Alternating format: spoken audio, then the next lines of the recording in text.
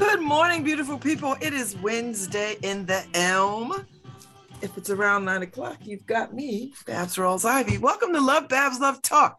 Harry is out having a much needed colonoscopy.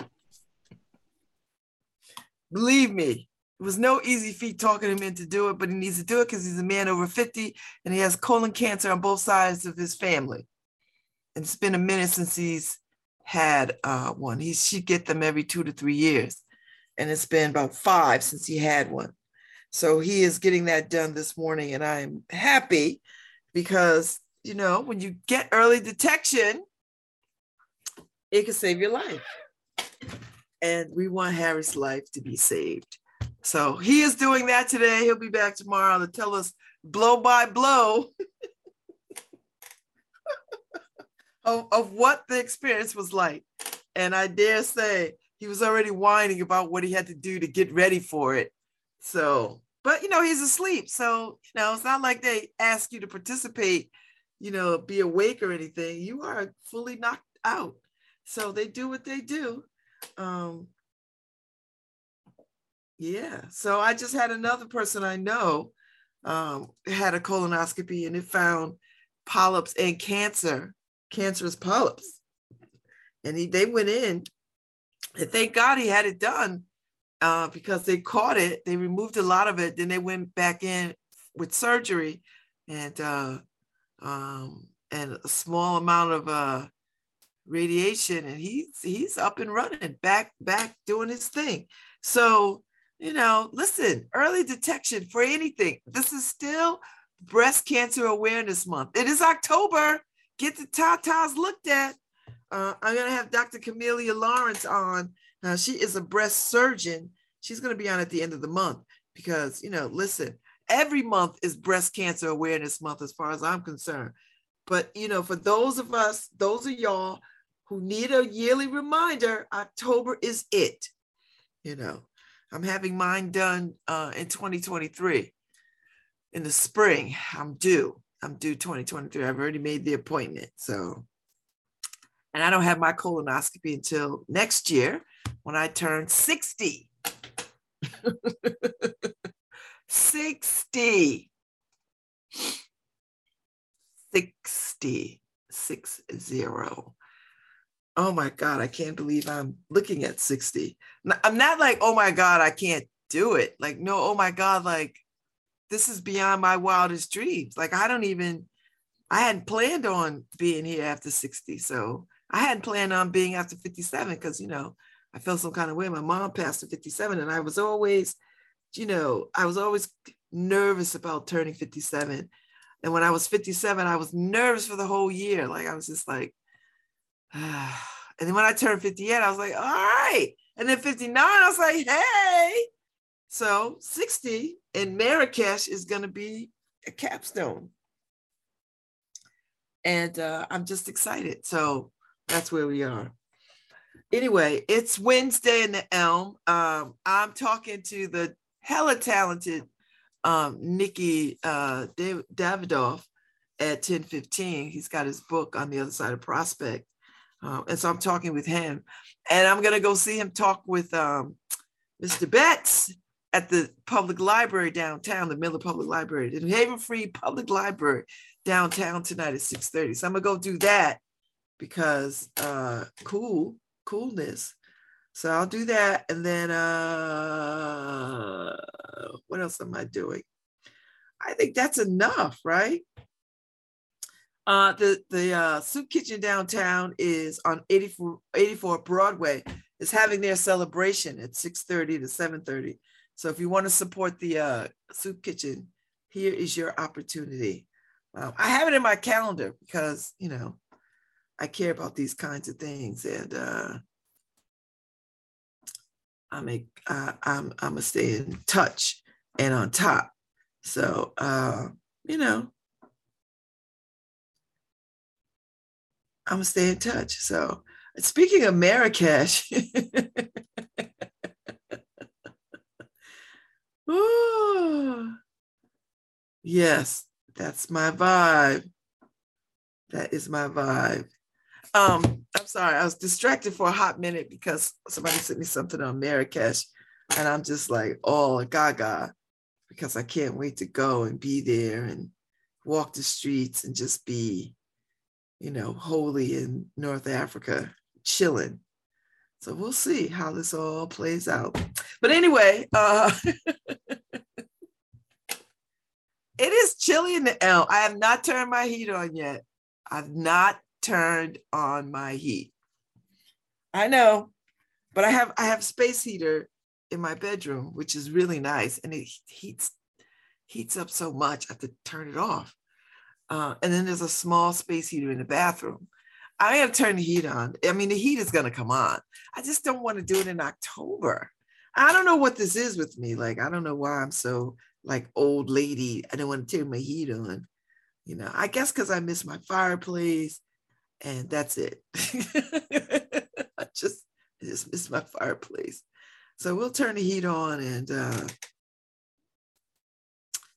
and I'll turn it on because I think it's going to warm up just a little bit. And it's going to be fine. It's going to be fine. It's going to be fine. So I know I was chatting with people on Facebook yesterday. They were like, oh, I can't take it. I'm turning on the heat. I was like, okay, I'm gonna stick it out a little bit longer, see what happens. See what happens. I'm gonna turn it on later. Do my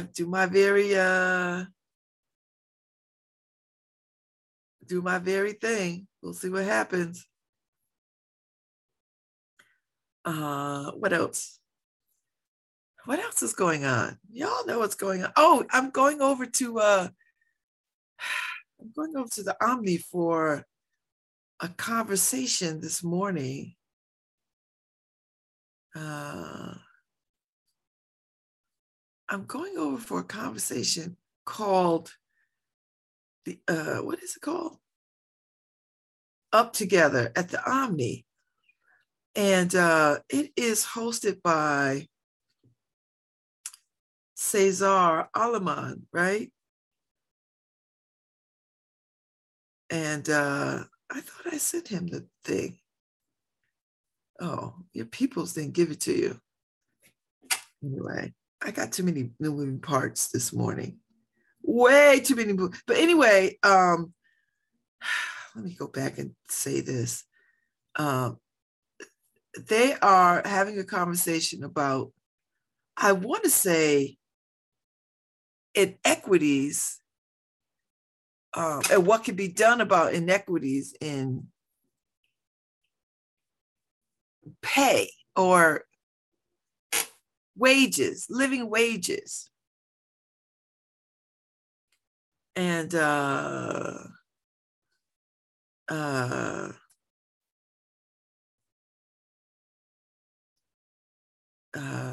so they're having this conversation. They're convening all these people, and they invited me to come. And so I'm going to come and go spend some time with them, listening to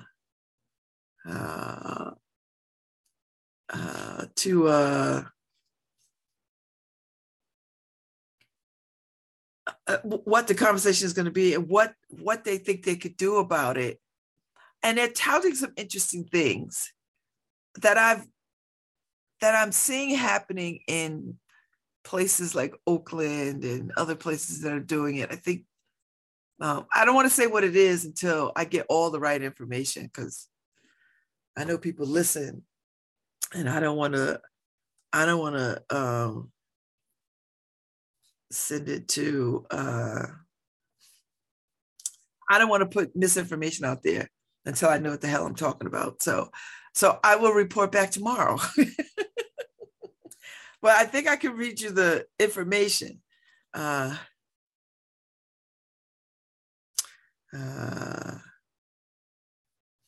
that's fine. The thing about radio is when you watch radio, you can see me. And I can be I can look distracted and be distracted all at the same time.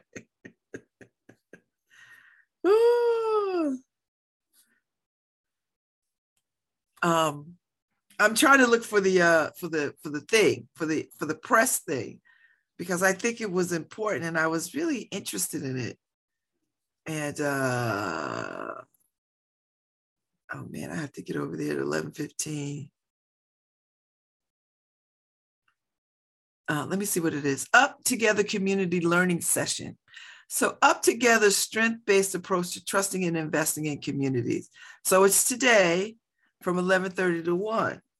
And the goals are community nonprofit leaders and residents are invited to learn with us how we could support social and economic mobility in our communities. Okay, so what is Up Together and how does it work?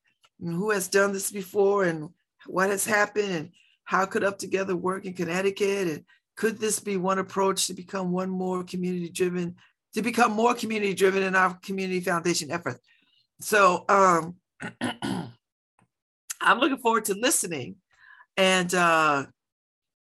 as soon as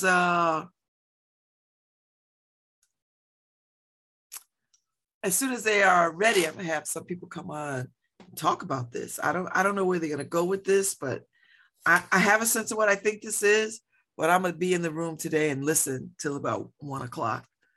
And yeah, that's what I'm gonna do. And I don't know if people check their LinkedIn. I rarely check my LinkedIn. Rarely. I rarely check it. And it is, I don't know. I have so many requests and I never check this thing. So I need to go back and look at it. I don't know. Do people use their LinkedIn? I mean, I know a lot of people do, and it's a professionally driven, right? Like it's not a dating site, or it's not like Facebook, and it's not like Twitter. It's it is businessy. So interesting. So anyway, I've had one forever. I need to probably go and update it and add stuff and clean it up and converse with people and check in and all of that. So maybe I'll get to that sometime this week while I don't have any downtime. So I don't know what that is. No, I'm not going to say that. I do have downtime. I start from a place of downtime. Let me now say that, because I'm not an ever ready bunny. I actually,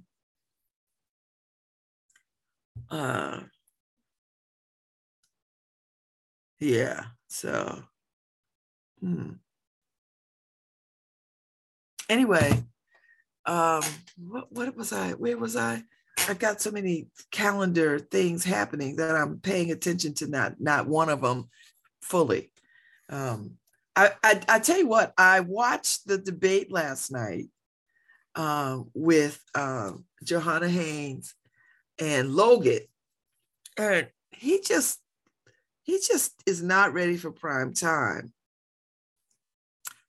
And I know the Republicans, they don't care who they run as long as their agenda is carried out. So I watched him just flounder out there about nothing. And she was, let me tell you something, she was very clear and concise and badass. I mean, she was like talking the talk.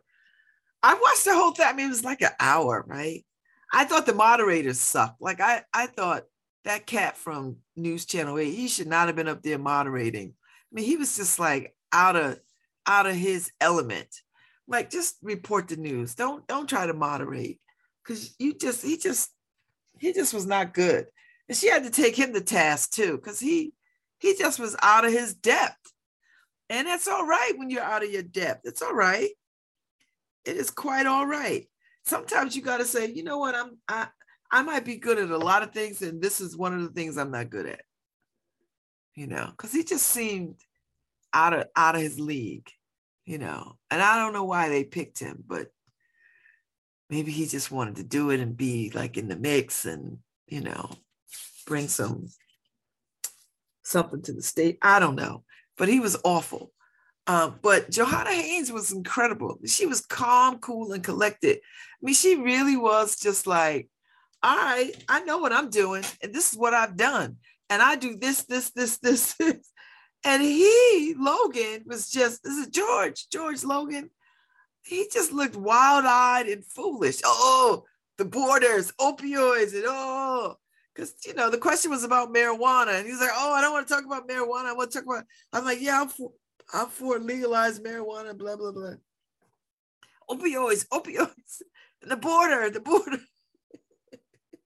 And I thought to myself, brother, if you don't stop carrying that toting that Republican piss, I don't know what to tell you. You just saying all the things that they like to hear, and all the things to stay on message, and that's all they do. And if you and all the things that he said he cares about is not in the Republican playbook. I never met a Republican who cared about anything other than wealth creation for that 1%. Even the ones who ain't even in that bracket tote that water for the ones who are. So he's just, I listen, people in the 5th district, I don't know if y'all can hear me or listen to me, or if y'all know people in the 5th district, do not vote for George Logan. That is a waste of your vote. And no vote is a waste if this is where you truly are leaning. But gosh, if you want some stuff done, and where y'all are in the state, you don't want to be having no Republican-led nothing. But anyway, and then I watched a little bit of the Val Deming, Marco Rubio debate in Florida. Holy cow, she ate him up. Like she she put him on a charcuterie board and just sliced him up. And there was nothing that he could do but just look down and mumble. And I was like, what? But they like that Marco Rubio, I must say. They like it because he carries that Republican piss well. And people in these places that vote against their own interests, it's as if they don't believe, it is as if the people that vote for these fools think they are aligned with these fools. They really think that they're in their bracket and have their interests. They don't have none of your interest at heart, not one. And you stay voting for people who do not have your interests, who could care less about the economy, is not feeling the effects of the economy, is not dealing with anything related to heating their homes, putting gas in their cars, paying bills, or anything. These cats are not even feeling the effects of this. But you know who is? You. And yet you vote for these people who have no awareness of your situation, not interested in your situation, and is not going to raise a finger to help you in your situation. So I don't understand these people who just consistently vote against their best interests. White women, y'all are the worst at this, at the worst. These white men are not going to save you. They're going to throw you under the bus. They are already throwing you under the bus by telling you you do not have agency over your body. They're already telling you this. So if you are not willing to at least take care of your own interests, what about the other people whose interests you might have to be concerned about? I don't understand these white women. I don't understand them. That they will wholeheartedly vote against their best interests. These fools voted for Donald Trump, who don't give a damn about women. Not one damn. And yet they run in droves. They put on the t-shirts. He could grab mine. I was like, y'all are stupid. Just stupid. Meanwhile, sisters over here like, we're going to back Hillary Clinton. Because, she talks to us. We know her. And she's got at least got some moral compass. And she's way overqualified. more qualified than anybody in the history of the presidency, and she didn't win. These clowns voted for a carnival barker, a confidence man, hands down. And I don't understand how you can vote against your own interests. I literally do not understand that. When you sit where you sit and you are surrounded in muck and mire, and these cats is living it up on the high life, and you are not even adjacent to that, let alone in that bracket. You're not even adjacent. And you think that these people have your interest. They don't have talk to you. They don't have come see you. They don't have come raise the issues. Lord, Black Jesus, help me. Help me, somebody. Help me. So I don't know. Is there another debate coming up? I think the governor has another debate with Bob Stefanowski, and but did Bob back out? I think he backed out. I don't understand these, and these debates are not real debates. They're just, sling. Let me sling stuff at you. See what sticks. I don't know. I just don't. And nobody ever comes with real grasp of what is happening. I mean, the incumbents do, because they got a whole team of people that can give you actual things. The folks who are running against them got to sort of take a guess at what they would do. This is my best guess of what I might do. This is it. Because you can't really say full stop that you know what you'll do when you get in there, because you don't know what you face. It's like when you buy somebody else's house, or when you buy a house, not even somebody else's house.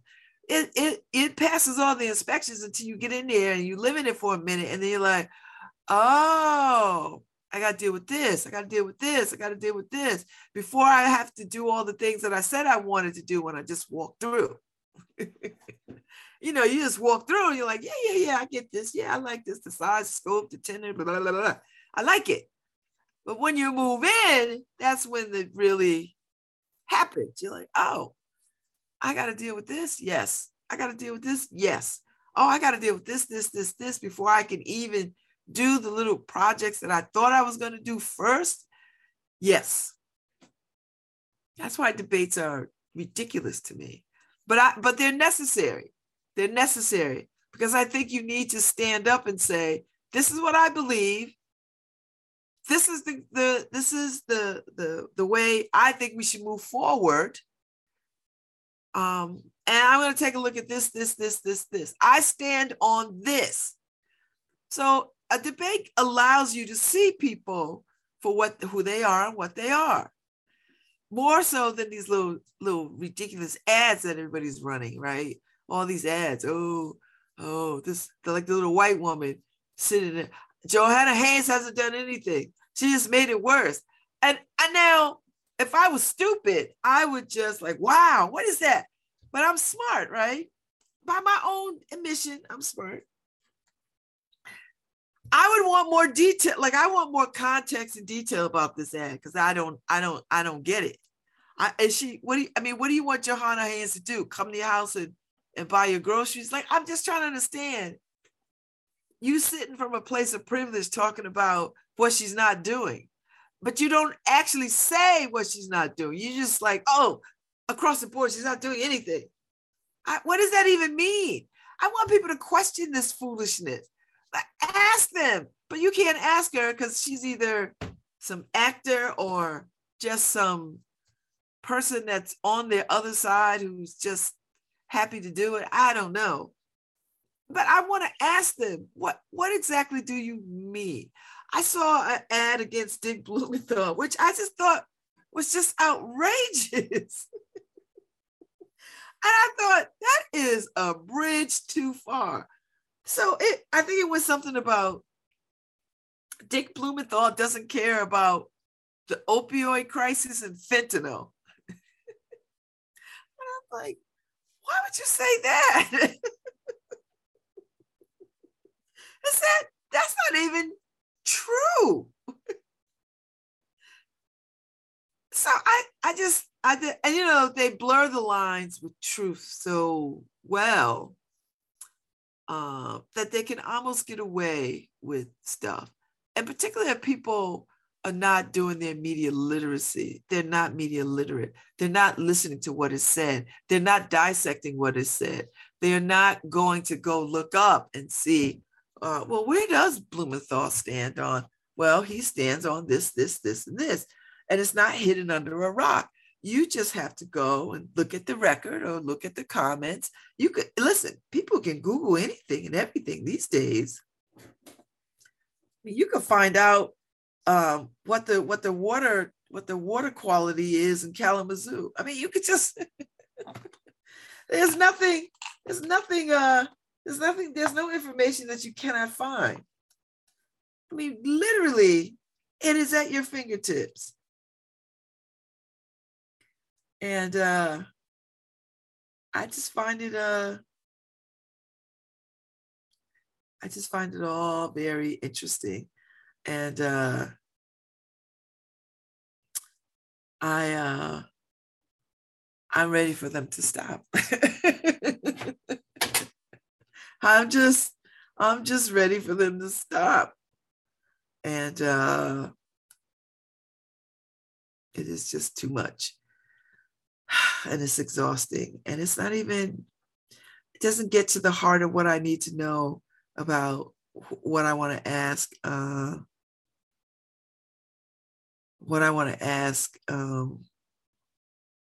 Candidates.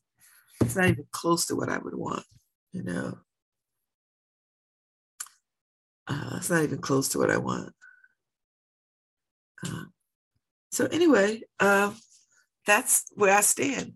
The elections are coming up, and midterms are just as important as, you know, the general. And let's go vote. I believe we've got a question about early voting on the ballot. You know, should we have early voting?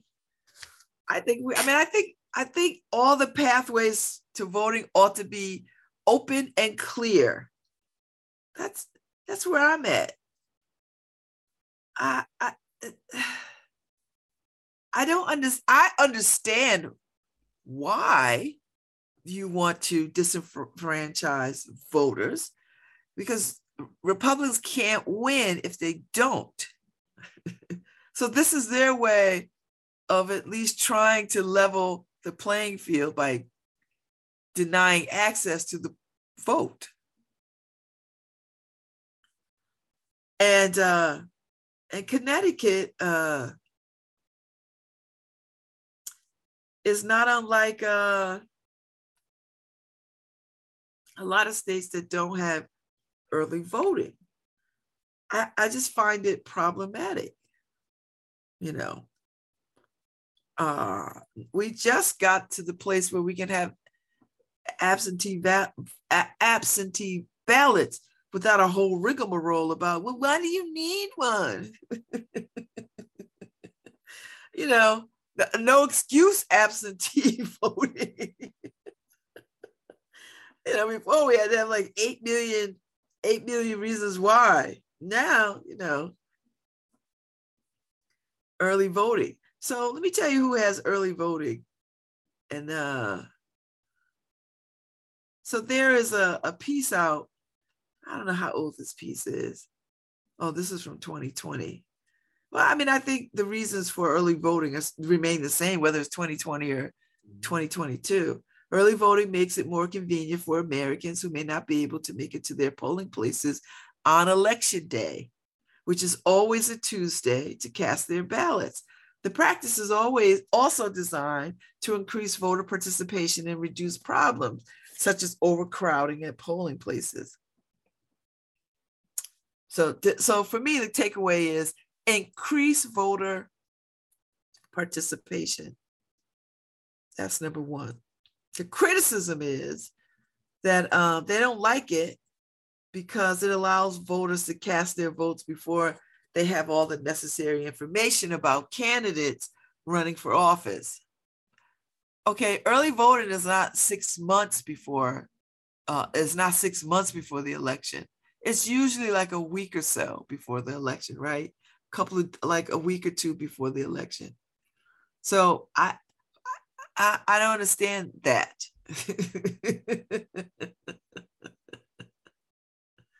uh, there is also evidence that turnout is slightly lower in states that allow early voting. Yes, because people can just drop their ballots off, mail their, do all the things without having to, or go to the polls if the polls are open, in advance of waiting for election day, where you still have to get to work, you still have to pick up your kids, you still have to do all these things.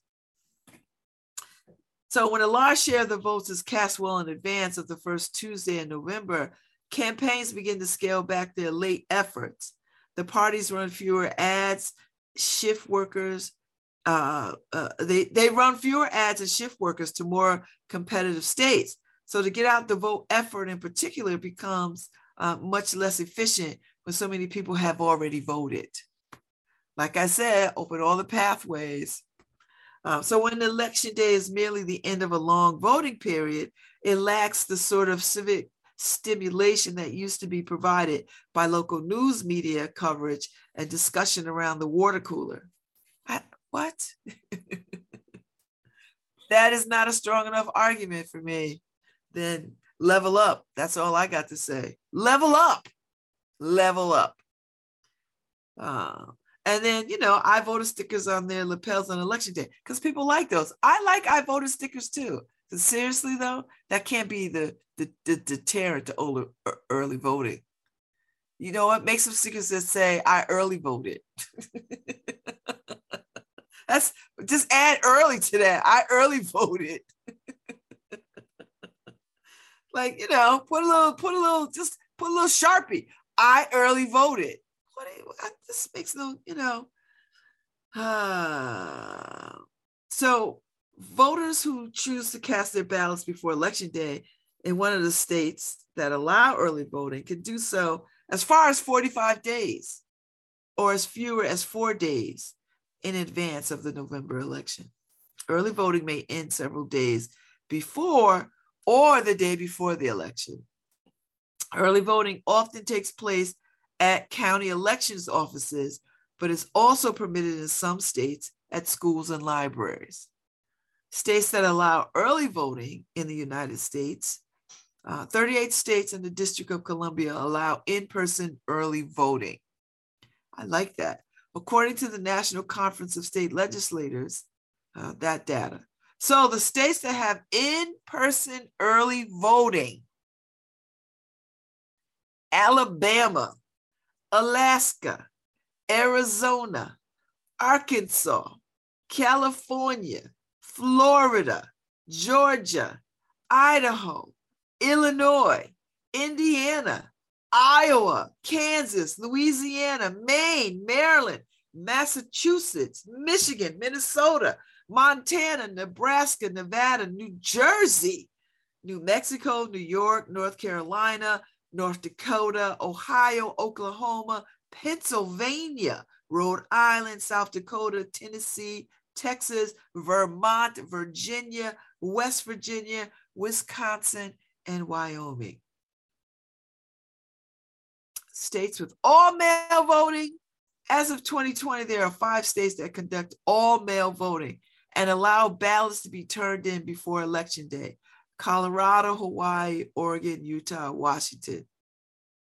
States that do not allow early voting.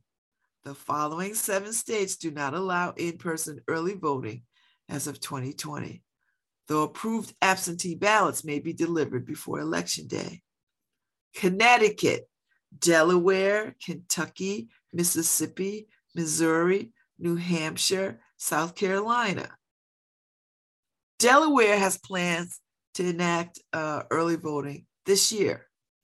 So I don't think we want to be on any list with Kentucky, Mississippi, South Carolina. I don't think we want to be on this list. Not when Alabama leads states that allow early voting. No shade to Alabama, but No one is thinking Alabama is progressive. No one. None of these, not Arizona, not Alabama. I certainly don't think Arizona is. Arizona was the last state to adopt the MLK holiday. Like what? Come on, y'all. Come on, Connecticut. Seriously, you want to be in the ranks?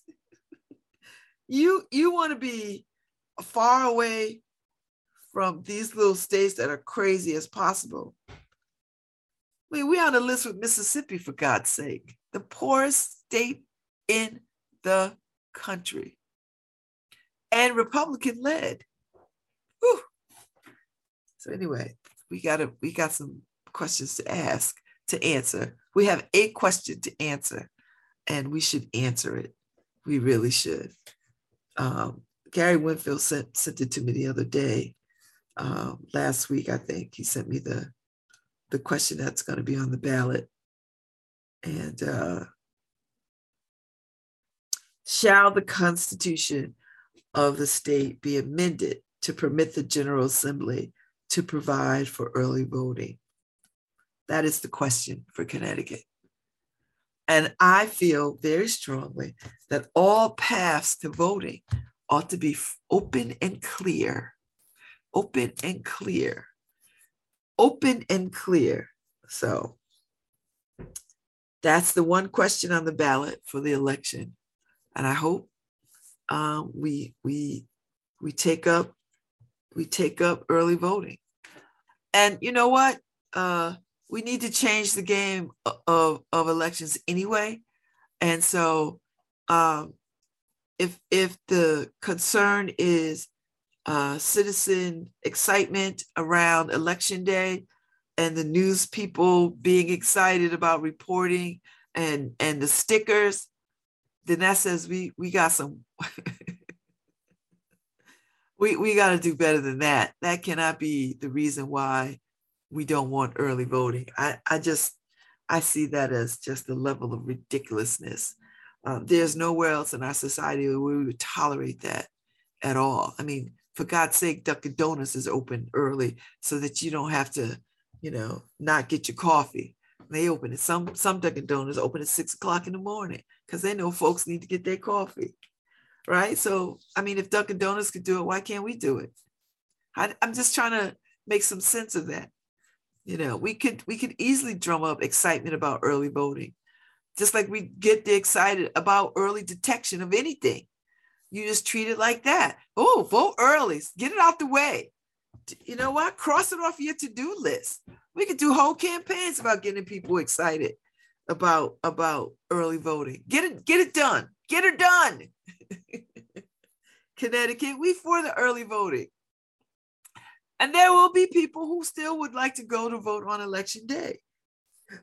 I think that's legit, particularly since we don't want to make election day a national holiday. So since we don't want to do that, like to remove all the barriers, since we don't want to do that, then, I say election day, if you don't want early voting, then let people vote all night long, all day on election day into the night, from midnight to midnight, and let people drop off their ballots or whatever and go vote at any time they feel like it. I'm for removing all the barriers. That's it. That's it. And I know why they do it. I mean, I understand it, because you just don't want people voting.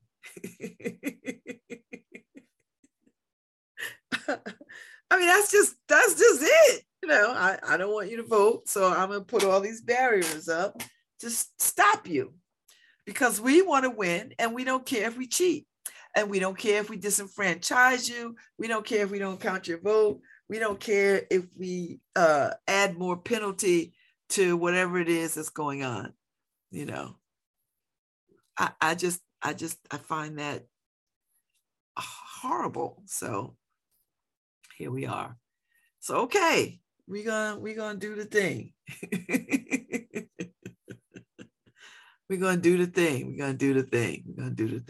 So it is an election season. Get out there to vote. I think we've had enough time to ponder candidates God knows these ridiculous debates have been painful to watch and ridiculous on a lot of levels. But I don't want to see them go away. I just like to see them better. Do you know what I mean? Like, I would just like to see them better. I don't know what better is. Maybe a little more time to sort of frame out a statement. I think trying to run on the fly is difficult. It's too much. I think we should allow people to really frame out their thoughts beyond 60 seconds. You know, what we have is soundbite debates, like who has these are soundbite competitions. These are not debates. These are soundbite competitions. Why can I say that? Snappy, witty, and memorable. That's what it is. Snappy, quick, and memorable. I need that, you know. So, like, where's the beef? Oh my God. And did you see, I tell you what I love about these internets. They have been dragging Herschel Walker about this fake cop badge. They've been dragging him about this fake cop badge. And I think the latest one I saw last night, they had him photoshopped into the Village People. And I thought, this wins. And then they had him in a little kid police car. But the Village People one was perfect. And he's not fit to be in the Village People either. He's not fit for Congress. He is not fit for the Village People. And I hold the Village People in high regard, let me tell you. So that, for me, that was the absolute best. But yet again, I make my point that people will vote against their own interests. And I will say this, the reason why they like him, this is the kind of Black man that they like. This is the kind of Black person that they like. They like this malleable, yes sir, no sir, Black man who has low moral standing, no moral compass, prone to violence, and is an ex-athlete. They like those kinds of Negroes. They do. Otherwise, they'd be chock full of the best and bright, the talented 10th among us. But they don't do that. You know what they do? They get Herschel Walker. And listen, we got to own Herschel Walker. At the end of the day, he's still ours. Ours meaning Black folks. So we know what time it is. None of us is offended by saying, you done got the lowest of the low. We're not offended by that. You know, he's still ours. He's still gonna show up at somebody's cookout. You know, he's still ours at the end of the day. And when white folks throw him away, guess what happens? It'll be us who picks him back up. You know, we don't really ever throw us away. We don't. White folks do that stuff all the time. White folks is cancel culture. Black folks ain't never been cancel culture. Now, you may have to sit on the other side of the yard so that you don't get your ass beat at the cookout, but you're still at the cookout. White folks, that's a whole, I don't know do y'all even have cookouts? I don't even know what you do with your peoples. I don't even know. But I do know this, you know, that's a real, very real thing. And I don't know why he doesn't see it. I don't know why he doesn't see it. I think the same way that George Logan from Connecticut doesn't see it either, you know, or they want what they want so badly that they're willing to overlook the reason why they are there, that they're willing to overlook. And they drink the Kool-Aid, you know. So Herschel Walker is the worst among us. He is the worst among us. And to be elevated is to say, this is how we think of you all anyway. And he doesn't see that. And it's not hard for me to say, because as I said, at the end of the day, he still belongs to us. He still belongs to us. He knows he's not the best and brightest among us. He knows this. Or at least I hope he kind of knows it. But even if he doesn't know it, it doesn't matter. We know it, and he is still ours. So, so we can say, listen, go sit down. This is not for you. This is not where you should be. This is you're being scapegoated and being used as a pawn. And we ought to be able to say that to each other. We ought to be able to have those hard conversations. Now, whether he listens to the hard conversation, I doubt it, because he's still doing this. He's still with the white folks fooling around, tricking and fooling. He's still doing it, right? Because he feels like they have accepted him and that he is one of them. Brother, you are not. They have such disdain for you and your story and your history. You are a means to an end. They need you to be malleable, to not talk back, to bow your head, to shuffle your feet, and be a good, And you are giving them that at every level. You are giving them that. And it's unfortunate. It is quite unfortunate. But that's all right, because you belong to us. And so we never gonna not let you in. I mean, hell, we let OJ back in. And OJ was never really down with us.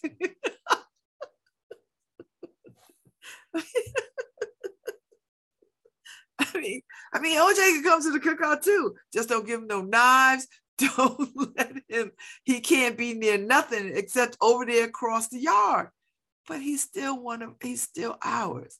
And that's the thing that people need to understand about us as people, that we know what it's like to be. I mean, we are always on the margins. We are always scrutinized. We are always put upon. We are always criticized. We are always dragged, and that's because our brilliance is frightening to people. I believe that our brilliance is frightening to people. And the fear of a Black planet is a real fear for folks. I mean, Kanye is a complete asshole. Full stop. He belongs to us, though, because we know his mama died and we know he ain't been right ever since. We understand that. We understand that. We never going to throw him away. Now, we might want to trade him, but we never going to throw him away, because we going to believe in the redemption, because we are redemption believing people. To our detriment, we are redemption believing people. And I don't think that's unfortunate. I think that is our saving grace, that we are redemptive saving people. So while Kanye is stupid and Candace Owens is hella, I mean, she can't get no stupider. but she belongs to us. Who among us in our families don't have one or two cousins who we just can't stand? All of us, one or two cousins or uncle or somebody in the family that we just cannot stand, but yet they are in our family. Same with them. Same with Kanye, Candace Owens, Herschel Walker, OJ. Who? Give me some more. Child, this is. And when the world cast them down, guess what happened? We pick them back up. And we give them a sense of community once again, yet again. Even though they do everything they can to shed us, we do not shed them. So when I talk about Herschel Walker, I'm not talking about him because I'm embarrassed. I'm not embarrassed. I understand the game. And I understand why they're using him. I clearly understand it.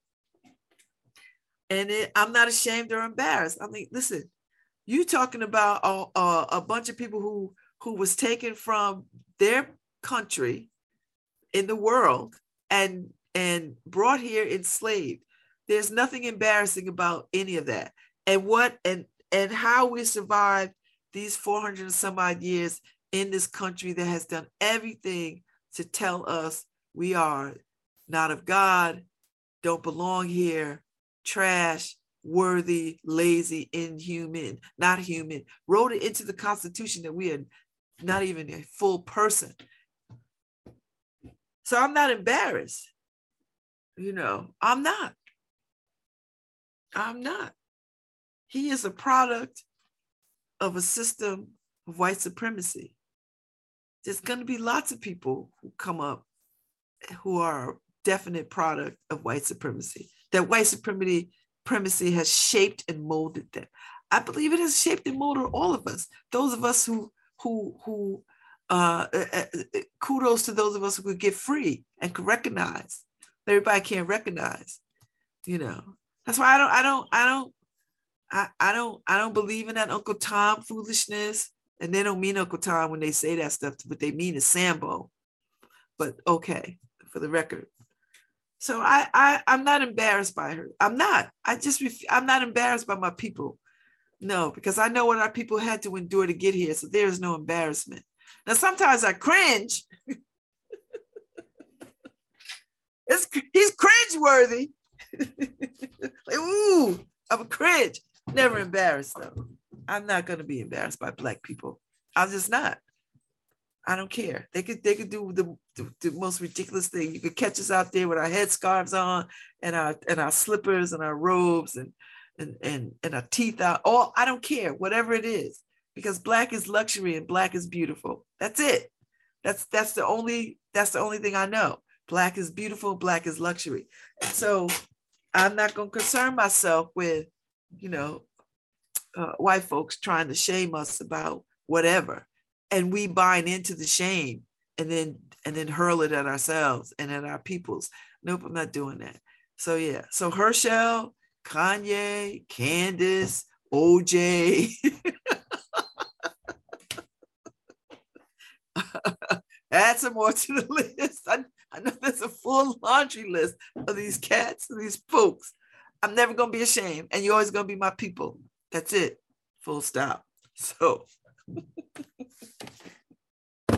I'm excited to talk to Nicholas Davidoff in a little bit at 10:15. He's going to come on and talk about his book, On the Other Side of Prospect. And I got a lot of family members in that book. I'm just going to say. So we're going to take a quick break. Nora, we're gonna call out a little bit earlier because I got some things I need to do. So if you can run the PSAs, I'll be back at 10:15, and we'll start a new reel for Nicholas Davidoff and his book. I'm excited. Before we go, I had the craziest dream this morning. This is what happens when I sleep about 4 or 5 hours, 5 to 6 hours a night. If I get over that, I'm groggy. So I got up at 7 and I stayed in the bed longer than I wanted to. And I had the craziest dream about my upcoming talk with Nicholas. And it was so real, I woke up and I was like startled. I had this dream that nothing went right with the whole conversation. I got logged off. My nephews had taken my laptop and my desktop and put games on it. I was trying to get on my cell phone. It wasn't my cell phone, it was somebody else's cell phone. I could see Nicholas waiting for me in the Zoom chat, and I could see other people waiting for me to come on, and I could not get on. I don't know what that says. I don't know if I was having anxiety about this upcoming talk. I don't know. But that was my little freakish nightmare. And I never got on either. And I woke up thinking, I was at my desktop. I woke up startled that I was in the bed. I was like, oh, so I don't know. Anyway, Nora, play the PSAs.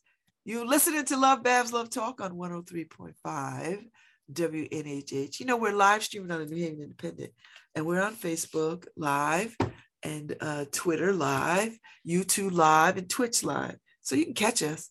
And then you can always go back and listen to us on iTunes, SoundCloud, and wherever else Harry's got us stored.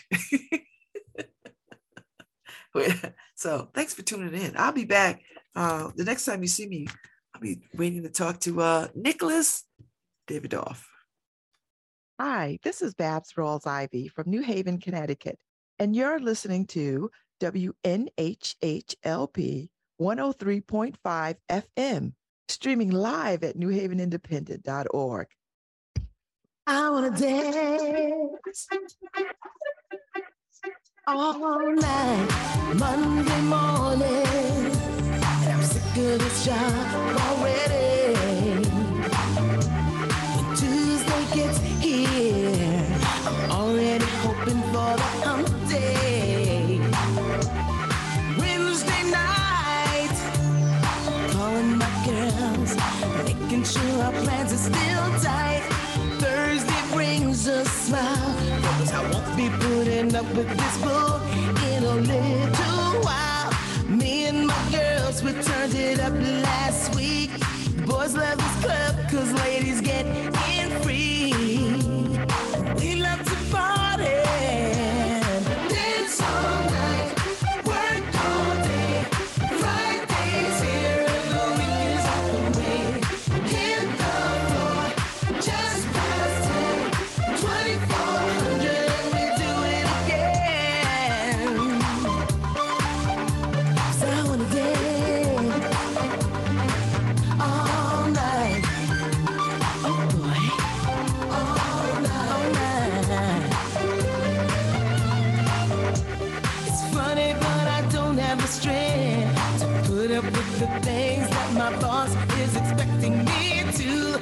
Even though it's paying the rent, I'm not paid enough to not have an attitude. It doesn't feel right that I work so hard all day, and then I'm supposed to sleep through the night. Take care of home and works out the way. So ladies, put your sexy on and tell them that we're hanging tonight. So if you handle yours like a boss like me, put your hands together so they all can see. We've come to party, dance all night, work all day. Friday's here and the week is out the way. Hit the floor, just past 10, 2400, and we do it again. Dance all night, work all day. Friday's here and the week is out the way. Hit the floor, just past 10, 2400, and we do it. And we do it. Come get it, boy. And we do it. Come on. And we do it. Come get it, boy. And we do it. Hey, you handle yours like a boss. Cause when life tried to flip, you didn't get tossed. In them pearly whites, time to floss. Got top billing, counted the cost. Everybody knows that you a go-getter. Say it with a smile as you earned your cheddar. Work real hard, and who could do better than you, Bob? Got through the week, I didn't even trip when we did speak. Yo, I'm JK, and I'm doing my thing with my big sis, Evelyn Champagne King. Dance all night, work all day. Friday's here and the week is out the way. Hit the floor, just past 10, 2400, and we do it again. Dance all night, work all day. I wanna dance. Friday's here and the week is out the way. Hit the floor, just past 10,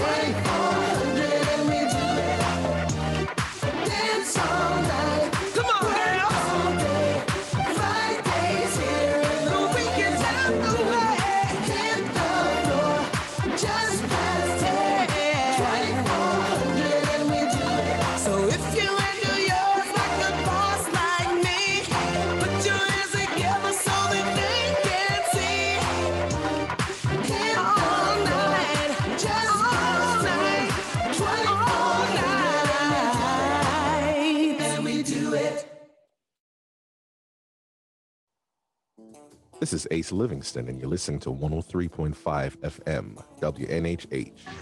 And when I say who's out, y'all know what time it is. Who's out? Bad Sounds. Bad Sounds.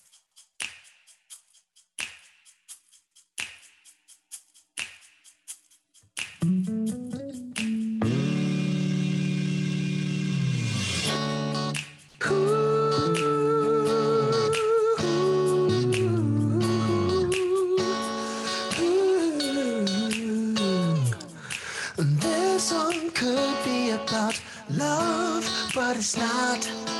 Cause you didn't check in his baggage. He had cash and he really looked hot. This song could be about your happiness, but he is so focused on his bait. You're gonna let a good catch get away. This song could be about how we first met, but how we gonna reminisce when you haven't got over him yet? This song could be about what you're searching for. You're looking all over town, and I'm knocking on your front door. This could be, this could be, it could be about love. This could be all about us. This can be, but it ain't gonna be about love. This could be.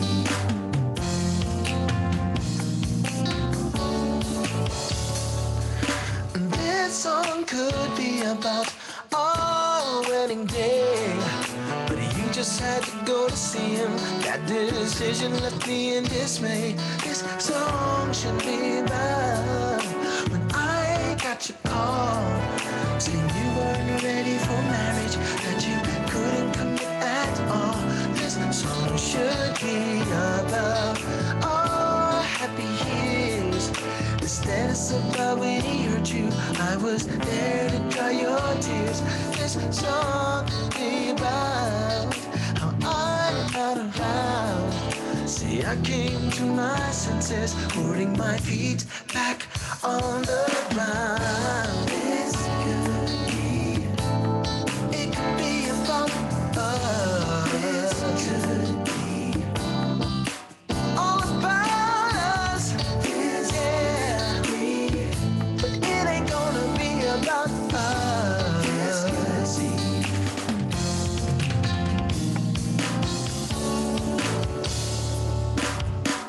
If I cry for you one more time, somebody's taking for me. My friends say I was blind to be all on the line for you, but you didn't care, so I felt like a fool. But I'm not a fool. I'm not a fool. This could be. This could be.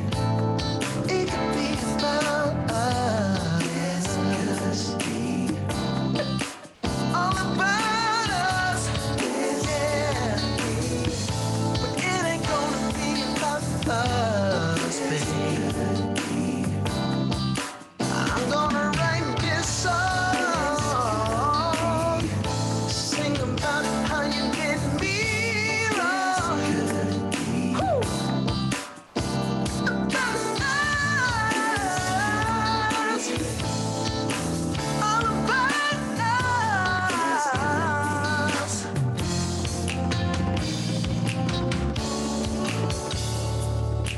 This song could be about us, but it's not.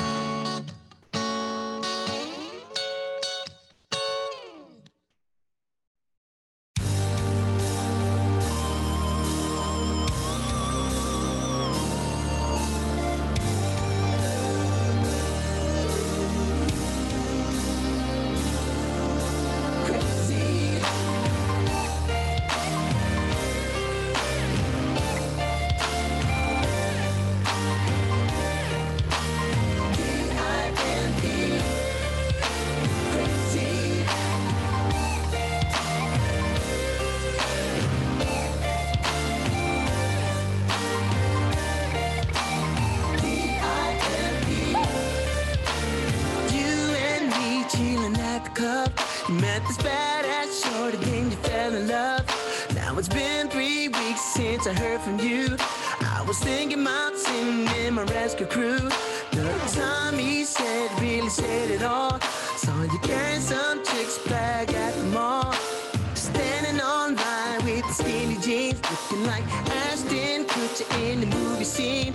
And you're crazy about her, and you can't live without her, 'cause she's blew your mind, yeah.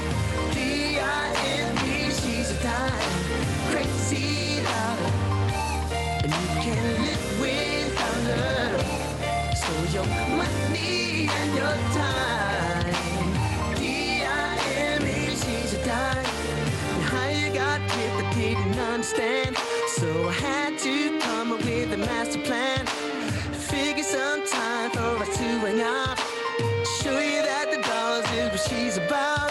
She invited a friend to tag along, and this is where it gets funky in the song. 'Cause she came through the door with the faded jeans, looking like a model in a magazine. She's fine, she's bad. A girl like this I never had. And you and I had nothing but time. Skinny jeans on the line, crazy about her. Now I can't live without her, 'cause she's blew my mind, yeah. D-I-M-E, she's a dime, crazy about her. And I can't live without her. I took my money and my time. D-I-M-E, she's a dime. By the time she's got her hooks in you, it's too late to figure what to do. But you won't ever wanna get away. She knows what to do to make you stay. Crazy, I can't live without her, 'cause she's blew my mind, yeah. D-I-M-E, she's a dime, crazy about her, and I can't live without her. I took my money and my time. D-I-M-E, she's a dime, crazy about her, and I can't live without her, 'cause she's blew my mind, yeah. D-I-M-E, she's a dime, crazy about her, and I can't live without her. I took my money and my time. D-I-M-E, she's a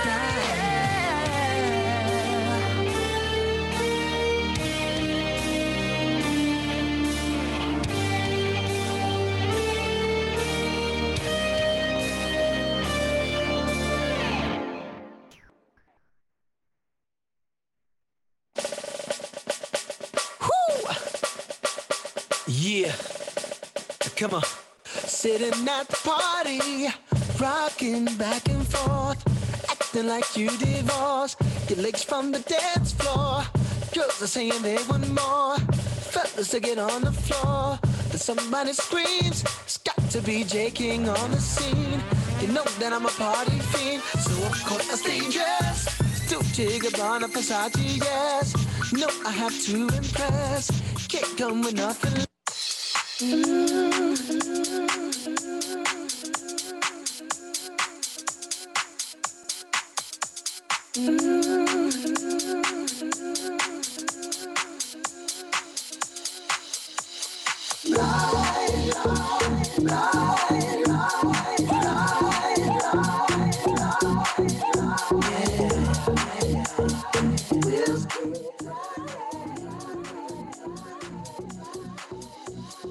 Ooh, good morning and welcome back to the second hour of Love Babs Love Talk on Babs Rolls Ivy. I'm so delighted to have this conversation today with Nicholas Dawidoff. Hello. Hello, how are you, Babs? It is nice to see you. Nice to see you. I am coming to the library to hear you talk with our friend, Mr. Betts. Oh, good. Thank you for doing that. That's today, right? At 6:30 or something, or whatever. Yeah. So you got this brand new book out that I'm hearing good things about. People are really taken to this thing. And it just hit is it out yet? Is it even out? Is it hitting the Yesterday, streets? finally, after Okay. 8 years of working on it. Oh Or my maybe it was God. 9. I lost count. 8 years is a huge amount of time to put into anything. Yeah. Did you ever feel like, you know what? I'm ready to give this story up.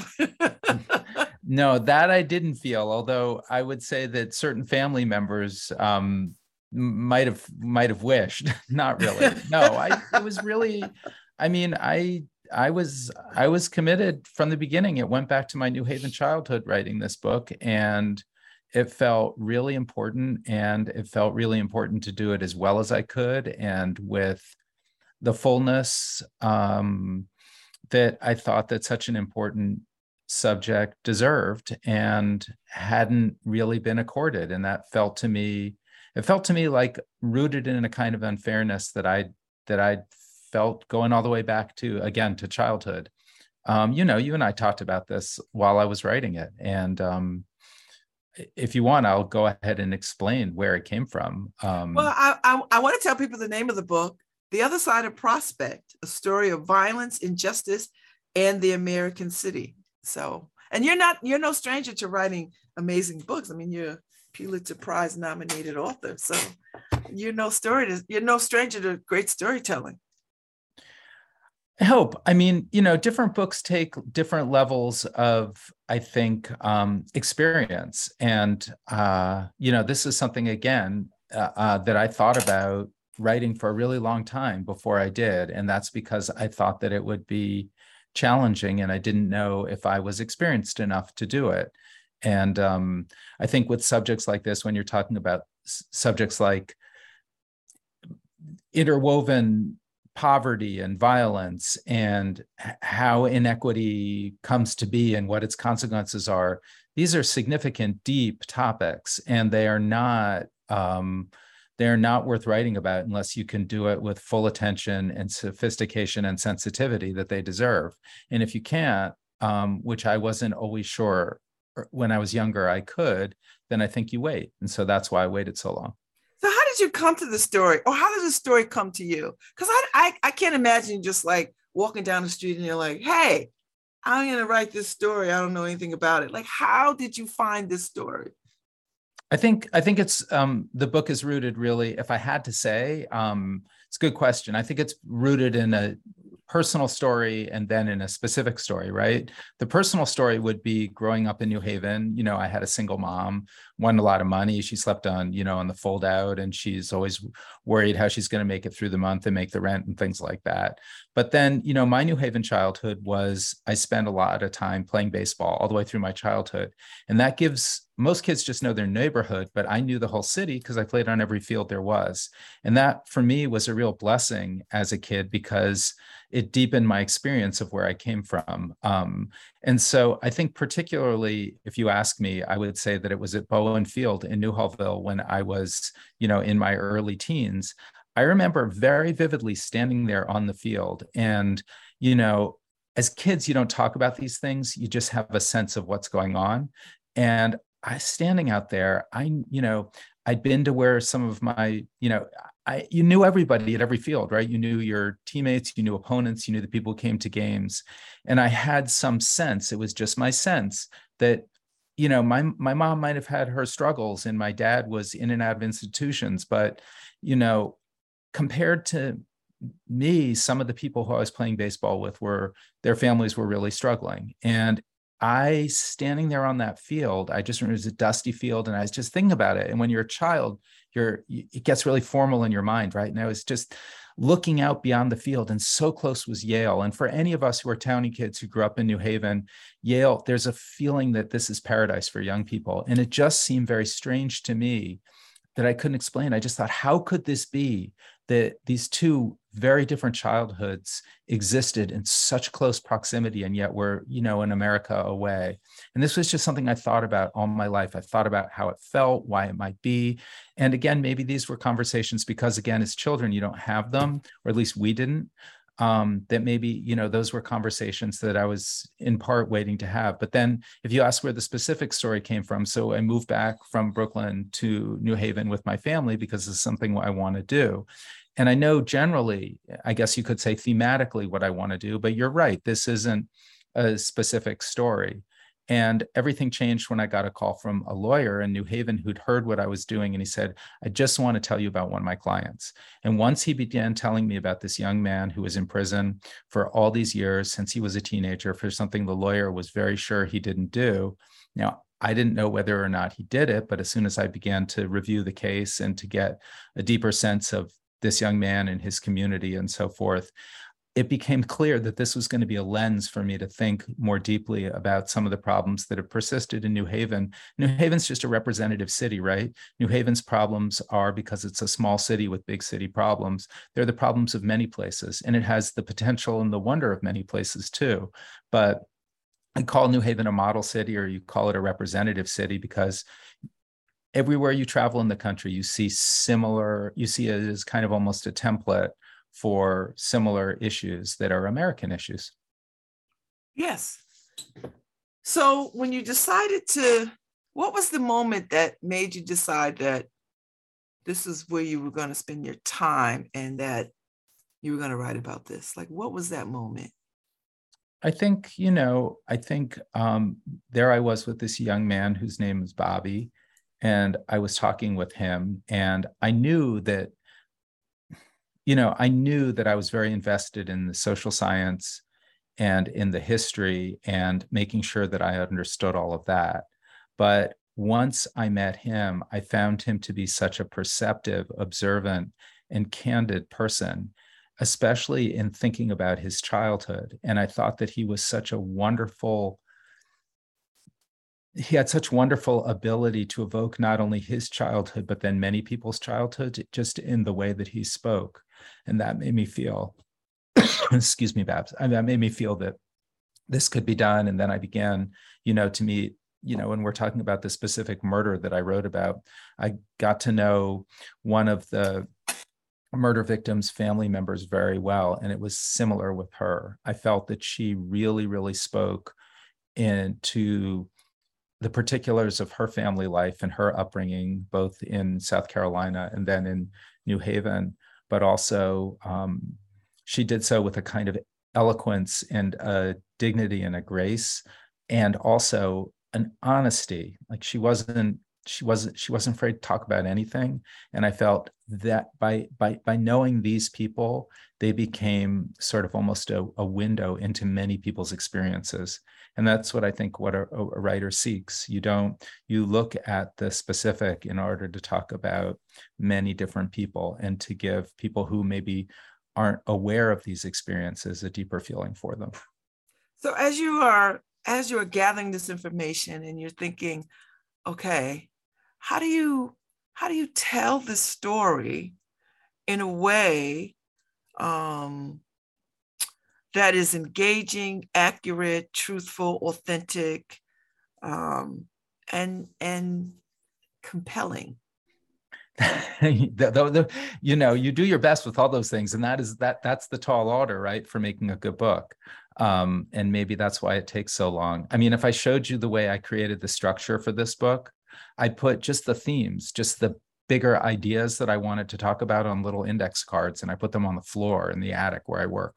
And I was moving them around, and they were like boxcars on a railroad train, right? Because you want the order, the structure of your book to, in some way or another, lift everything that you're saying and to make it go somewhere, to deepen, have more feeling. As for accuracy, well, you tell me, because I hope when I met you the first time that first I told you what I was doing, and then I checked with you at the end of the conversation. I said, have I asked you about anything in a way that seemed as though I was going to go astray? Is my tone in any way suggest that I don't know what I'm talking about? Or did I mention anything in my part of our conversation that was factual that you thought was wrong?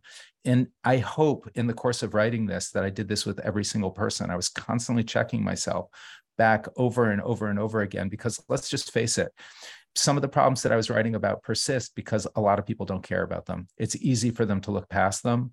And for me, if I made mistakes, that gives people an excuse to look past things. And all I wanted to do was to do some good and to illuminate things that in one way or another, just I felt I was far from the only one who I thought should be doing this, but in my own small way, in doing whatever part I could, I wanted to be sure that there was nothing about the book that was self-defeating, if you know what I mean. Mm-hmm, mm-hmm. So you were a child in New Haven, and you come back to New Haven after being away, and you said, I'm gonna come back, raise my family, I'm gonna do all these things. Did this book give you some peace, or did it give you a sense of revisiting your childhood? Like what was that like? Well, I think one of the reasons maybe I was alluding to earlier that I think New Haven is simultaneously a great place to grow up, but also sometimes a troubling place to grow up, is because it's got so much of what the country has to offer. And that's great for a writer. And I think that's also great for a child. The more I think you see of the world as a kid, the more interesting, potentially the world can seem and your life can be, the more experiences you have. And I think in New Haven, I always thought that experience was available to me. I have my bicycle and I could really go anywhere. And, at the beginning of the book, Bobby is a kid who takes it upon himself to ride all over the city on his bicycle, on his BMX bicycle. And that makes him pretty rare in his time. But, for me, again, because of baseball, I was just everywhere. And so that instantly made New Haven a great place to grow up. When I came back, I think I felt that a little more New Haven was, just as most kids are kind of, stuck in their neighborhoods, I had the sense, and I might be wrong, that maybe just a little bit more New Haven was a place where people tended to be stuck in their neighborhoods. Now that could be wrong because, one shouldn't generalize, but that was my sense. Mm. And I felt that was something that I, in my work, I have gone a lot of places in life. And that was something that I also felt in other places. Again, anything I pretty much would say about New Haven, I would say that New Haven just typifies New Haven's problems, whatever they are. And some of the beautiful things about New Haven too, they typify American, sort of complexity of the country. So you spend a lot of time. 8 years is a long time to spend with these group of people, because they are people. And right. What did that do for you? Like how do you sustain those relationships? Do they stay with you forever and ever? Do you feel like you yourself are connected to this in some metaphysical kind of way? That's a great question. So I heard someone on the radio recently talking who makes movies, a filmmaker, and they were talking about how it's just what it's like when people make movies for Hollywood. And all these people get together for 6 weeks and they have this incredibly intense experience and they make a movie and they're almost like a family making the movie. And then they never see each other again. And they just go on to the next intense experience. And, and maybe they know like one person after that, or they work on another project together and they fall into each other's arms. Being a writer is a tiny bit like that because it is so intense, except that for me, with every project I've stayed in touch with, it just works out. Not everybody would want to stay in touch with me, but it's also true that, every project, I think, they're different numbers of people who you just naturally stay in touch with. It's not prescriptive or anything. It's just kind of life, whatever happens. It's like a work project for anybody. Some work projects, you become friends with people, and other work projects, you work closely together in a good way together, and then you moved on. I think this project, I felt particularly lucky in this project that, well, first of all, I interviewed over 500 people. That's a real lot of people. And that's one of the things that takes a lot of time, right? And I did that because I wanted to be really thorough, but I also wanted it to have lots of detail and nuance. You remember when you and I were talking about Newhallville when you were a child, and we talked about, the southern qualities of Newhallville, and you were telling me about, for example, the people who came up from the south who had farms, and they'd bring when their produce ripened, they'd bring it up to Newhallville, and they have a pickup truck, and they drive around, and people would come out and they buy fresh produce right off the truck that had been driven up overnight from Virginia, North Carolina, or even South Carolina, places like that, right? And I loved stories like that because they really evoked both the day-to-day, but also the vividness of a thriving community, right? And that's one detail, but there's so many other details that make up for what many people consider their neighborhood. And lots of people might remember the church, but then only one person might remember that guy had a hole in his backyard over which he had a grate, and he'd figure out the best way to smoke meat in his backyard in that hole with the grate over it in his backyard, right? And then I would want to know how he did it. Or I'd want to know, when New Haven was becoming increasingly segregated during white flight, I wouldn't want to just know that, a neighborhood like Newhallville became segregated. I really wanted to know how segregation worked. Nobody's going to make a record of things that they're not proud of, right? But it is possible to find out how it actually happened, what the role of real estate brokers was, what it was like during that period of transition when Black people and white people were living together, and some of those white people were racist white people who were going to leave. Like, what exactly did they do? And so to do all of this and accumulate all those details so that you are telling the true history of a neighborhood, because for me, the neighborhood was the main character of the story, and neighborhoods and what happens to neighborhoods and the consequences of neighborhoods for kids who grow up in them. This was at the heart of what I was doing. And if you're going to do that with that level of detail, it just takes time. And so that's really, really what I wanted to do. I wanted people to love the neighborhood and to know the neighborhood. And so, yeah. I like that. I like that a lot. Because I always think that there's such a richness to all the neighborhoods in New Haven, right? Like New Haven is an interesting place where there's stories buried in all of the neighborhoods that make up the city. And if you look and spend a little time, you'll get like a little snatch of it from folks, if they're still standing. I love that. So Nikki, when did you know that you were going to be a writer? Like, did somebody put a pencil in your hand? Like, when did it catch on fire for you? Well, it was certainly, you're good at some things in school and bad at others. And I was always a kid who was like, that's what they said I was good at. But for me, I love playing sports and I loved books. And for me, both of those things, then I loved them in such a way that they seemed incredible and unattainable.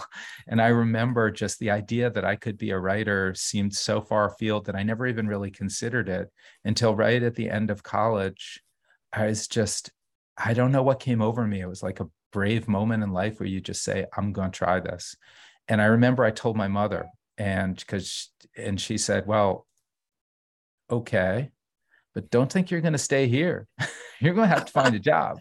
So, which I immediately did.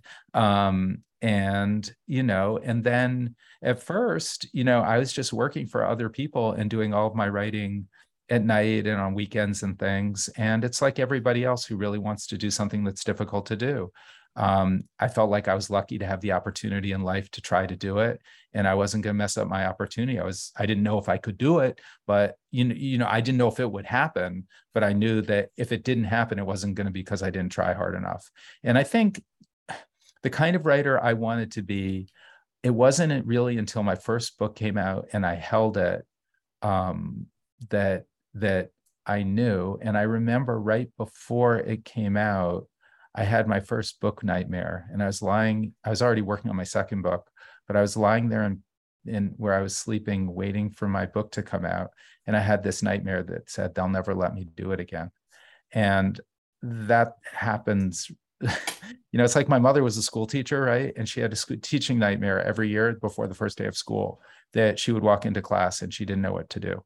And she just wouldn't know what to do. And she would describe these teaching nightmares to us after her first day of school. She wouldn't tell us in the morning. She'd tell us when she came home. And then she'd say, oh, kids, I'm really tired because I had my teaching nightmare. And we would always know that, mom had her teaching nightmare, but that it had been okay and stuff. And for me, writing feels like something that I love and feel privileged to be able to do, but it always feels tenuous that, you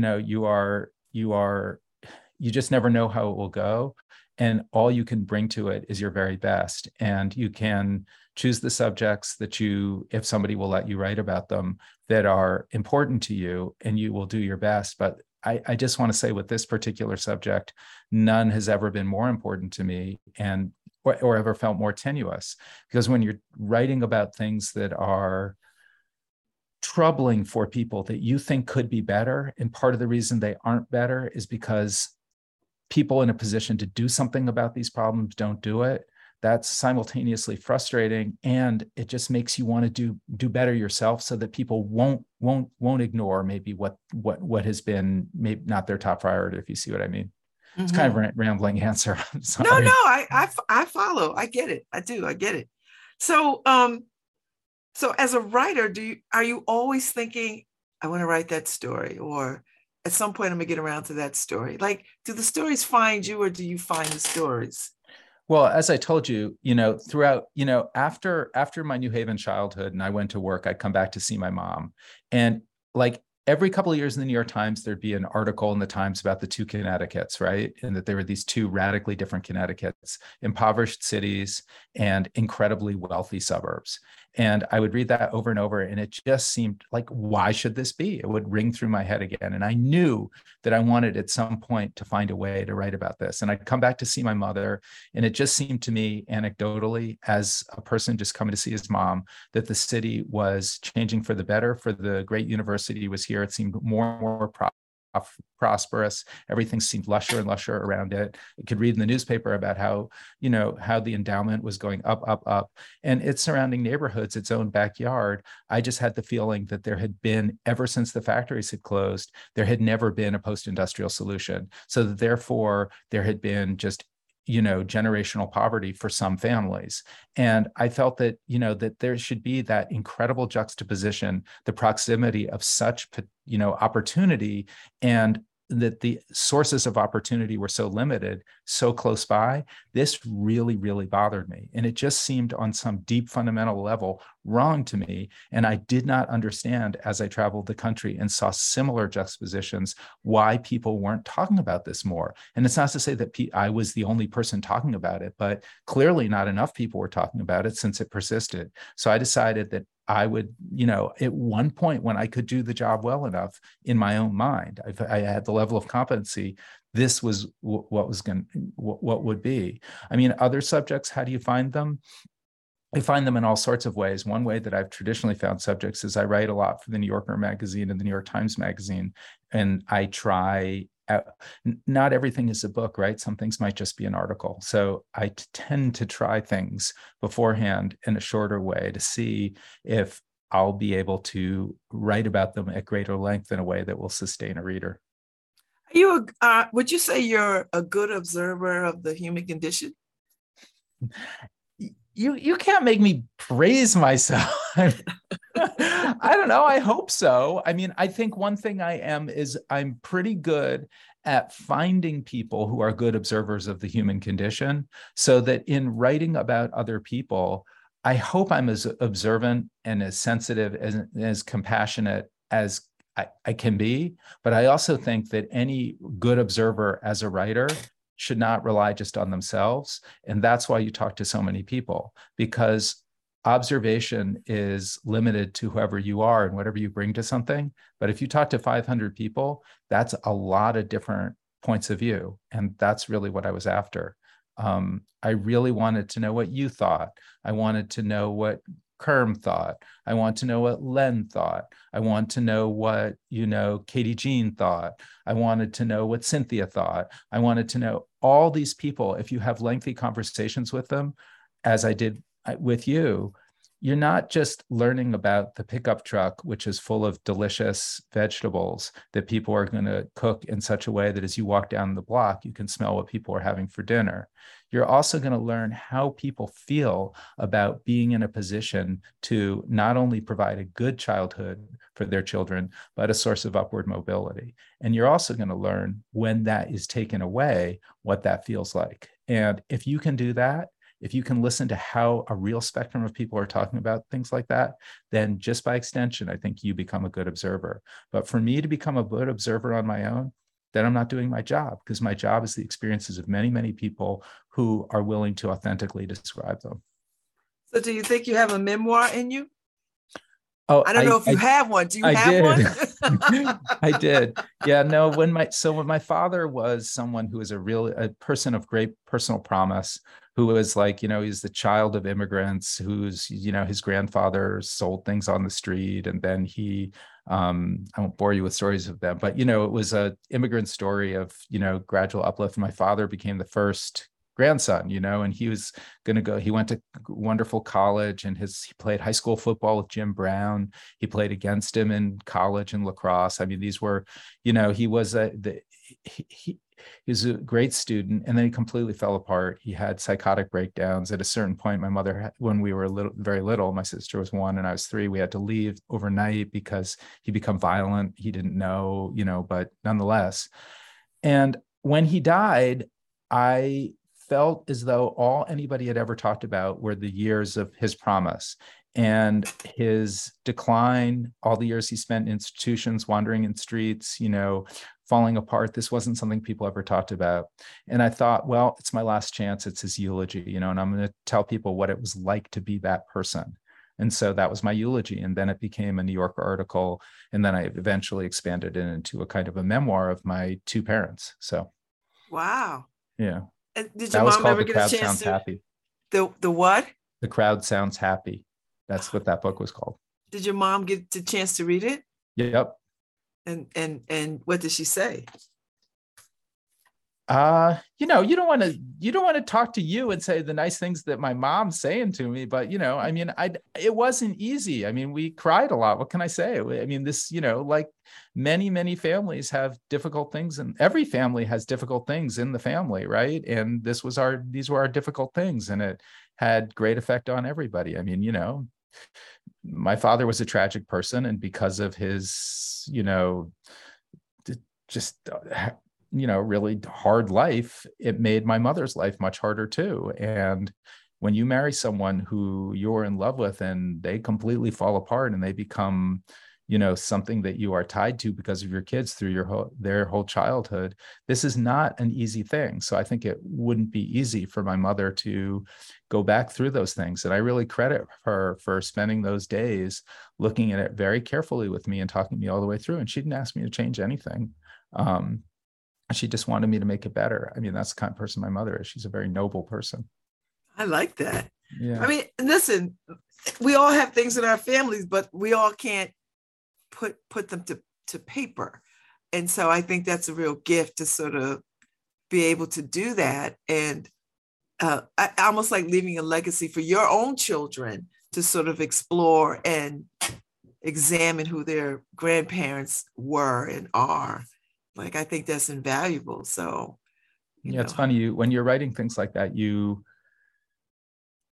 think a little, you're right. You think a little bit about that. Like, who's this really for? What good could it do? When I was writing that book, I was very conscious of the fact that people didn't, I mean, when I was a child in New Haven, nobody knew that I had a severely mentally ill father. I mean, I just never talked about my father.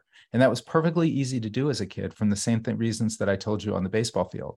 It was just perfectly easy for all of us to exist in the present, to just treat each other as friends in the moment, playing baseball or going to school or whatever it was, and never talk about what was going on at home, which a lot of crazy things were going on in the homes of the kids that I grew up with, who were my friends. And I only learned about them. I mean, it's moving to me, I'm sorry, but I only learned about them, when I was a grown up. And then, I felt very lucky in my childhood. I had a mother who was completely behind me. She worked her butt off, and she, it might not have been fancy. We didn't have a TV, we didn't have dessert, but we were supported. We knew where we were going.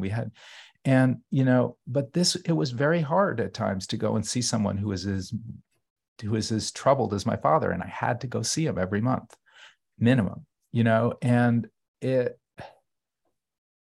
I think it's better if people talk about things, because once I began after that to talk about it, first of all, people didn't write about mental illness very much when I did that. And I got so many letters from readers. And it was one of my friends who's a writer said to me, I will never forget this. He looked across the table from me. We were having a beer or something. And he looked at me and he said, don't you understand that people feel closer to you when you talk about the hard things in your life? And, I'd sort of been brought up, nobody admitted, what my father's struggles were and things like that. And so these were, meaningful times. I think that's very, very, very valuable, because I think children now are taught to share and talk and we know things about each other. I mean, I think we're around the same age, kind of, maybe some years difference, but I grew up with the same kind of belief that, you just, whatever happened in the house happened in the house. And when you're out there in the street, you just didn't sit around talking about it. You just sort of were, like you said, in the moment, you're friends, and that's just how it went down. So, but now I think kids and people we have grown to the point where the doors are starting to open a little bit around secrecy and mental health and, identifying those kinds of things around, and people sort of sharing, yeah, your dad is mentally ill. Yeah, well, my aunt or somebody, or, you know what I mean? Like we're starting to sort of see more of people opening up. So yeah, it wasn't just that, but I mean, all the many things that seemed at one point in life, or in time when I was a kid, that seemed just, these were things that just should not be mentioned.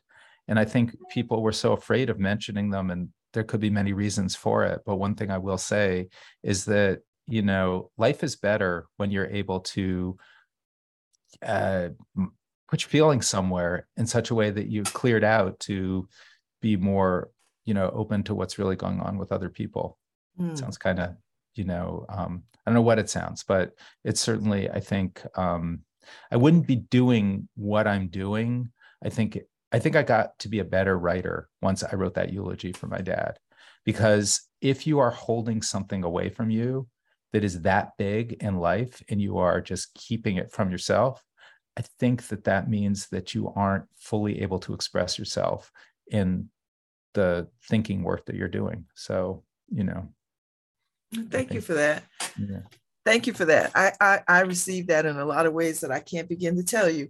So your book is out. How do you feel? I every time there's a mixture of relief and anxiety. If you're being completely honest, you want it to go well for the book, because especially if you're writing a book about, things that you hope will be better in the world, your own tiny contribution to something like that, you naturally hope that, if you're writing about things that you feel have been somewhat ignored, if your book gets ignored, that's a double frustration, right? Because your book is just your own. Every person can only do so much as what they can do. But if this is what you decide to do, and, people either don't think well of it or they don't pay any attention to it whatsoever, that would make you feel twice bad. Whereas usually you would just feel once bad. Like that. But don't you think you've earned That's an honest answer. But you've earned a great deal of grace around establishing a reputation of being one of the finest American writers. So your book is not going to get ignored. Oh, I guess I don't think of it in the same way you do, maybe. I guess I think of it more that there's so many reasons to try so hard to make your book as good a book as it can be. And the first is, in this world, there is so much competition right now for people's attention. And it goes beyond whatever they're reading. There's so many different books for people to read. So many books are published. But then when I was a little kid, all we had in our house were radio and books, right? And I was someone who could listen to the radio and read a book. So I was always reading a book. But now there are these little rectangles with, and on those rectangles, I guess you can have books on those rectangles, but that's not what most people have on their rectangles, right? And they're enormously distracting. And, let's face it, if you're looking at your phone all the time, you're not reading a book. So I just feel as though there's a lot of competition for people's attention. And it was up to me to do as well as I could, in part because I had to, engage with that. So that's the granular on the kind of thing that a person thinks about when they're trying not to pay attention to their new book and not succeeding. Now, do you have a ritual that once the book is out, that you do something or go on vacation, or do you have a ritual of some sort to like say, okay, yeah, I do have a ritual. It's starting a new book before it comes out so that I don't have to pay as much attention to its fate. Have you started a new book? And it takes, 9 months to a year from the time you finish the book until all the editing and fact checking and everything is done. So all those months I've been working on a new book. So you are working on a new book? Always. Seriously? Always. I mean, I got kids. This is. I get it. This is what you do, but what I do. I always just think maybe you need a little mental health downtime. Like, okay. That might be true, and there might be members of my family who may be on your side in that one. Like, could you take a week off? Can you take a month off? Can you, I was researching this summer. Oh my gosh, really? Yeah. Oh Lord, God bless you. I admire that kind of commitment to the craft. Well, if you're spending 8 years on something, that's a long time. And with it come many other consequences. And as a result, you better get going on the next one. Your wife's hands are going to go to her hips and you say, Come on, Nikki. What are you doing? What are we doing? 8 years, really? That might happen. Yeah. Well, I know that you are in conversation this evening at the New Haven Public Library at 6:30, and if people want to hear more, will there be books there to buy, or like what's the? I think so, and there also will be an event at Stetson Library on the 26th. I think. Yes, the Stetson Library, and I think you're going to be in Madison. Yep, at RJ Julia, which is a wonderful local independent bookstore. My New Haven childhood was going to the New Haven Public Library and checking out books. And I met my first writer there, Eleanor Estes. And soon enough, I was shoveling her walk and I was putting up her Christmas tree and I was raking her leaves. And I did that for as many families as I could find. And then I would spend that money at places like Atticus, and back in the day, it was like the Foundry and Bookhaven. Oh my God, yes! Remember all those places? That's where in Cutler's Record Shop. That was all my money, and clothes at Cutler's too. And so it's very exciting that tonight, for example, Atticus, where I bought books as a child, will be now selling my book at the library, and I think that there will be some books from the Community Foundation for Greater New Haven at Stetson that they have. That they are bringing, but it's there are a million places. Obviously you can buy books on Amazon, but for me, one of the great joys of New Haven was there are all these local independent merchants, like the guy who sold my pants and my records and my books and my bread and everything else you could buy from that family. And so I always try as best I can to buy things from the people who are my neighbors. Yes, I like that. Well, I will see you this evening. And if I don't buy a book today, I'll wait to get it at the Stetson so you can sign it. Because I like a signed copy. Anything that's good for you is great for me, Babs. Well, it was such a pleasure talking to you. And I will say this before I let you go. I did have a conversation nightmare too. And I was talking about it at the early part of my show. I dreamed that you were waiting for me to come on, and all my devices would not let me be great. Like I could not get on. And I woke up with the sense of, oh my God. And I jumped up and I ran and I checked all my devices because I was so freaked out by that dream of not being able to talk to you today. That seems like such a natural dream to have. Like when because it's like with our cars, right? We have to get to that meeting or something like that. And we don't really know how all that metal and wires and stuff under the hood works unless we know. And if you don't know, you feel just like you can't do what you do if the machine won't work. That's right.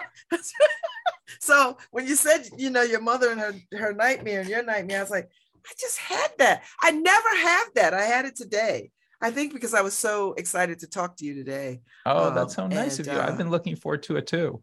And but I really loved that day when you were telling me about the how the vegetables came to the pickup truck that would drive around the neighborhood and people would buy it. And then, like somebody else was telling me a similar story, but it ended in that as you walk down the block, you could smell pineapple upside down cake outside everybody's house. Yeah. And the best baker you could tell just from Yes. the smell. And I love things like that. To me, that is what community actually is. People doing things they love and making things that make other people feel good about life and so forth. And things that get in the way of that, it just kind of, on some level pissed me off. So I wrote a book. Thank you for your time this morning. Thank you. It was And I wonderful to wish see you you. more success, every success with this book. I hope it's well received, and I know that you'll do quite well. So I will see you Thank you, soon. Babs. And I hope none of your machines ever fail you. Oh my God. Bye. Thank you so much. All right, take good care. Thank you, Nora, for sitting in for Harry this morning. I'll be back tomorrow. Y'all behave yourselves. I'll see y'all in these streets. Take good care.